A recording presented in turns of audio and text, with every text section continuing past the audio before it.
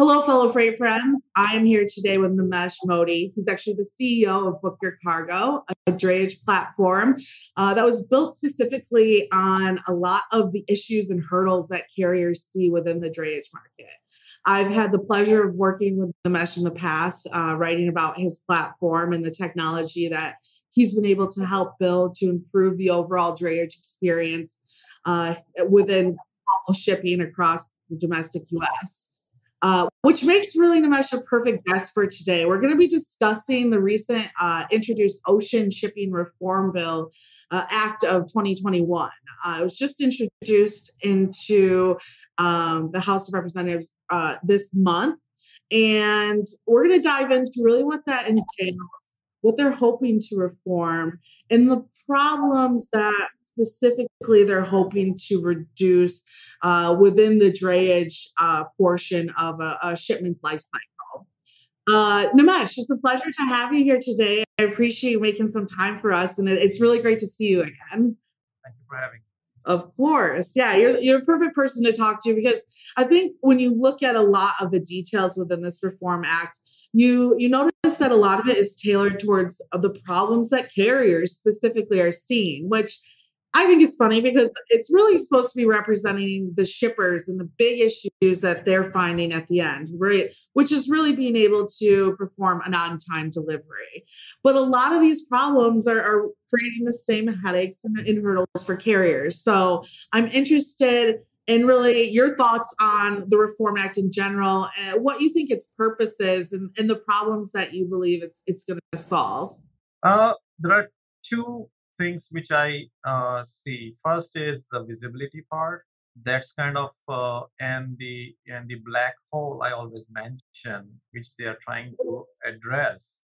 Those are the two things I would say they are trying to address with this reform. And when I say visibility is, I mean, the bill itself says demurrage and detention as a highlight point of this whole bill. And when you see the numbers of this detention and demurrage in tariffs, it's humongous. Sometimes the value of container looks very small compared to when this charge is biased up for the container staying at the terminal for 2 weeks to 3 weeks to 4 weeks, and that then it adds up, and it really creates a problem for many customers I know of. So basically, the magnitude of this amount has triggered this reform, in my opinion. And what they are trying to address over here is the visibility should be enough for a customer as an importer. They are at the receiving end. They should be able to proactively take necessary actions by either dispatching way before arrival just to secure the capacity, space, chassis, all these necessary tools they need to cover the loads for the on-time deliveries and all. Or they would like to also make sure that they don't incur all this demurrage and detention charges in that fashion, the way right now the industry is working. So this reform will help. Yes, it will help preparing them for or making them aware the situations are arising in front of them, because there are situations like this. It's like, as I said, black hole. Many times it's happening is customers are unaware of arrival of the containers late in, that causes being late in dispatching to the truckers. Now that time frame is crucial to it's a very thin line. So the record of container arrival, the record of dispatch being done to the right provider, because sometimes they send a dispatch to people or to truckers who are out of capacity. The communication, lag in communication sometimes takes few days for trucker to deny the loads, leave them in limbo, where they find their containers going on in demurrage at the terminal. So all what happens is, in very short period of time, you end up seeing big bills happening at the terminal. So what we are seeing here is missing information, timely information coming to importers, and reaction time is very small then. So most of the industry right now works reactively instead of working proactively. So that's what we are trying to address here That will it address 100% of the problem? Maybe not, but at least it'll address to an extent where you can get at least a peace of mind to work, or at least it opens up an avenues how to improve from there. So that's the area we see. This reform would help 100%. Yes, it will definitely go towards the right direction, in my opinion. How far it will go, it all depends on how much it passes, because there is going to be huge lobby behind it. Also, because there is a portion of the industry who doesn't want this reform to go through. Also, so time will tell how far it goes. But that's what I foresee. Yes, it's helpful, definitely. Definitely. The government, I think you used the term reactive, and that's really what this is, right? These are the representatives for all of us, the people. And there's, I think it's 10% of workers work within supply chain. So what this is a final reaction of a number of people saying, hey, listen, we think that the ocean carriers could be really being more transparent on a different level. Well, whether or not it will go through, that's a whole nother situation. But I think just the intent behind it and bringing it to the table as a whole is nice to see, because it tells us, okay, our government leaders are listening to the problems, right? They're understanding that this is a problem. Now, I think that carriers are starting to understand as a whole as well that there really does need to be some standardization and some type of best practices required across the board. Whether or not, the United States government is the one that should be enacting those is a whole nother conversation. When you look at like the DCSA, there's a number of global entities that are on the same page of what this is trying to promote, which is pointing out that without the standardization of their data, or even the transparency of their data, and also the repercussions of being transparent, which usually lead to the demurrage and detention that people are seeing, without a change in the overall global shipping environment, those problems aren't going to go away. So I think what I'm happy about is that our leaders and the people that we are able to vote for are saying, hey, we're now realizing this is a problem, is great, because it puts it on a national stage.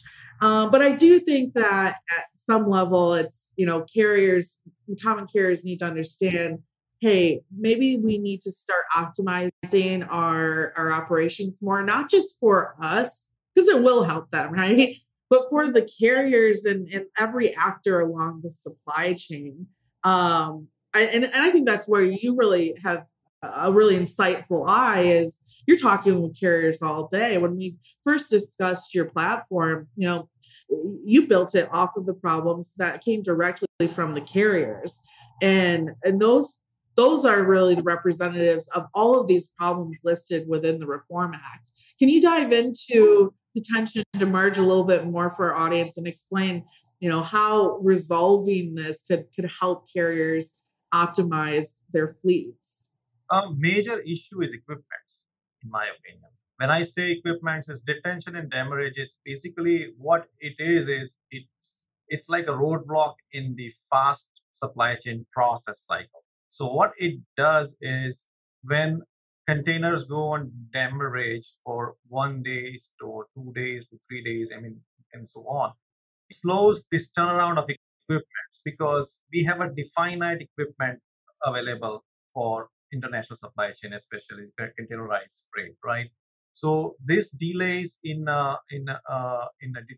caused by detention, demurrage, is slowing down this equipment turnarounds, because what happens is the drayage problem then comes, that the importers are bound to find a proper fit for those demurrage containers. Proper dray carrier has to pull the boxes. It also at their distribution centers or the warehouses where they receive the freight, it also has distorted their time cycles, because this freight is coming now any moment versus the planned time. So what they have to do is they have to also process that, emptying those containers, and that also causes, because of it began with a delay, it ends with delay. So the turnaround of imported containers being emptied and returned back to the terminal has increased substantially. So what has happened is, this time by the time the container goes back to overseas, let's say I'm case in point is China, the equipment from USA, it takes about 2 months. If once it's exported from China, imported container, imported from China, coming here, being unloaded, being returned back to the terminal, and going back to China again for re-export. It takes easily 2 months. It used to take. Now it has increased substantially, probably 3 months. The reason is a lot of containers are delayed due to these demurrage detention situations. So what we are seeing right now, it's fueling the rise in the ocean freight because there is no equipment. A demand supply gap is widening a lot, and replacing those missing gaps of supply is not easy. Also, we know we are going through a pandemic here. Various parts are going through various intensity of the pandemic, but they are all going through. What is going to do is it's going to create a problem in productivity. So even if we decide, okay, fine, hey, look, we have the situations and we have to fill this gap of equipments by producing new equipments, it's not going to happen overnight because every production of the equipment is also depending on the raw materials available. So that also has a roadblock because everything is not available in the country which is manufacturing. It's also depending on the supply of those raw materials. So it's a it's an effect like coming to a situation where filling this gap is becoming a tough job. So what can be done? Only thing which you can control right now is your efficiency. That's the only area you can work on improving this. So you should have an infrastructure or you should work with the partners who support that objective to become more efficient, to shorten that cycle and speed up that process which flows supply chain like flawlessly.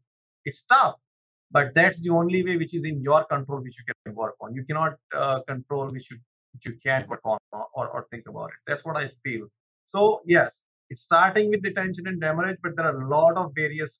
Chess is another element I would like to bring on this conversation because the number of days this container sit, the imported container sit on the chassis has increased quite a bit. So that also shortened the chassis supplies.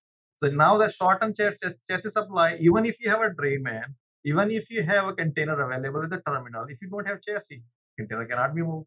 So all this is created with this situation. It's just going on and on. Instead of getting better, we are seeing it's getting worse because pandemic is practically, like popping up. Like what happened recently in Ningbo, now it's going to create a big dent in supply chain processes, which is right now we are already going through a stress. Is going to be more stress. We see number of vessels being anchored at the terminals increasing every day. The end result is we are not increasing the supply. We still have a shortage of drivers. We always discuss about this. Okay, fine, we have a shortage of carriers, drivers, and now the influx of freight is not going to get anything better. On top, the consumer sentiments have come in play also now. Now, normal supply market, when you need certain stuff at certain period of time, your consumers have a plan consumption. Like they need certain things. I give an example, like your home appliances. Like home appliances are like you don't plan for those things, right? When something goes bad, you just go to store buy one and be done with it. Right now, you go to supply to get the desired appliances to the stores, they don't have inventories available. So what's happening is those retail stores are ordering inventory mm, times probably three than they used to order in normal circumstances. So that's putting a stress on supply chain only. So all those things are coming as a ripple effect of this. So that's what I would say in this case. It's just getting worse, in my opinion, before it gets any better. So I totally agree. And I think that's what I really like seeing in the language of this act was a lot of it was, for example, ocean carriers to adhere to minimum service standards that meet the public interest. I think even saying it like that, saying that, hey, there are certain aspects that we need to be changed within your operations in order to even push optimization to its greatest measure. I think a lot of times, especially when we look at technology, it's constantly, figuring out how to optimize this drayage and intermodal situation.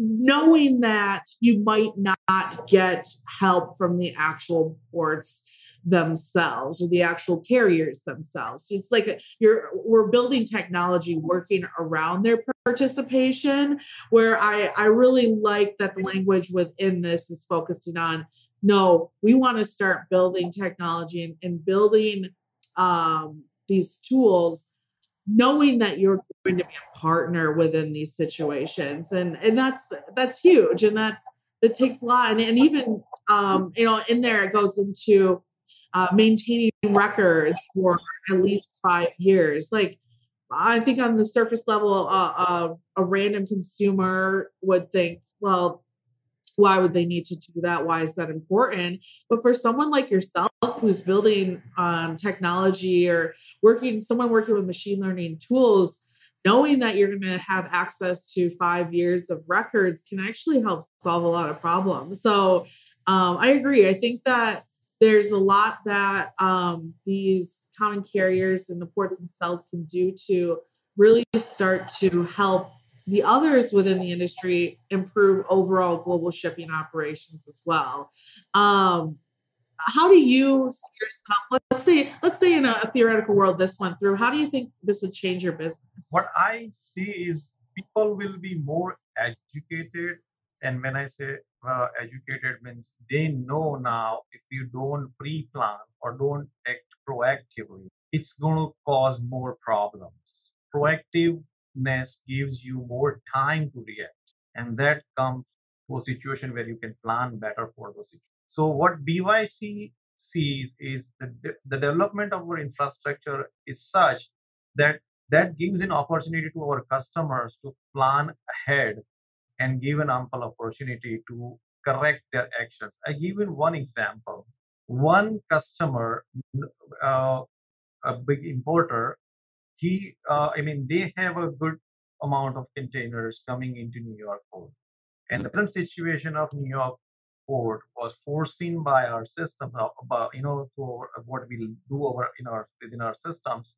We knew that is the situation is going to come to New York in couple months.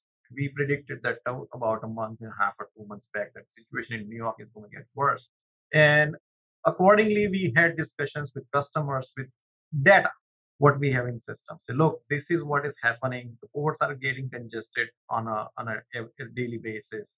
Driver availability or the dray availability at the terminal, chassis availability at the terminals is always at the stress level. We feel that now the holiday season is approaching. We feel that congestions are going to come to New York City in no time. We already saw that coming. So we advise them that now focus on, let's say, locate your distribution centers and see what are the alternative ports you have which you can, let's say, port of Philadelphia is closer to port of New York. If your distribution center is close by, or in between, that in the vicinity of that port, maybe a little more mile, like a mile for the drayage, or there'll be a little more cost for the drayage, but it's convenient for you. At least you have a guarantee, almost guarantee, that you will get your stuff faster than what you can get from New York port. So instead of compromising or spending money on detention, damage, and additional dray cost and other costs associated with containers bringing into New York, you rather divert that fund already proactively, which is going to be your control environment, and you will have a better output where you will be able to put your merchandise on shelf a lot quicker than normally you would be able to do if you come to New York, knowing what we are foreseeing coming. And they did act on accordingly, and I'm glad to say that that worked out. And right now, that customer is thanking us that yes, that was a good move. So those small, proactive approaches, like, as I said, what you can do is you can work on your efficiencies and work around what you have rather than work in, within the system. Only you have to work. You cannot change system automatically, or any effort you can put on changing system is not going to go in your favor because you have a business to run potentially. So these are the things what we see BYC can help our customers to. BYC systems are designed thinking all those ideas or all those things in about what their customers would be striving to.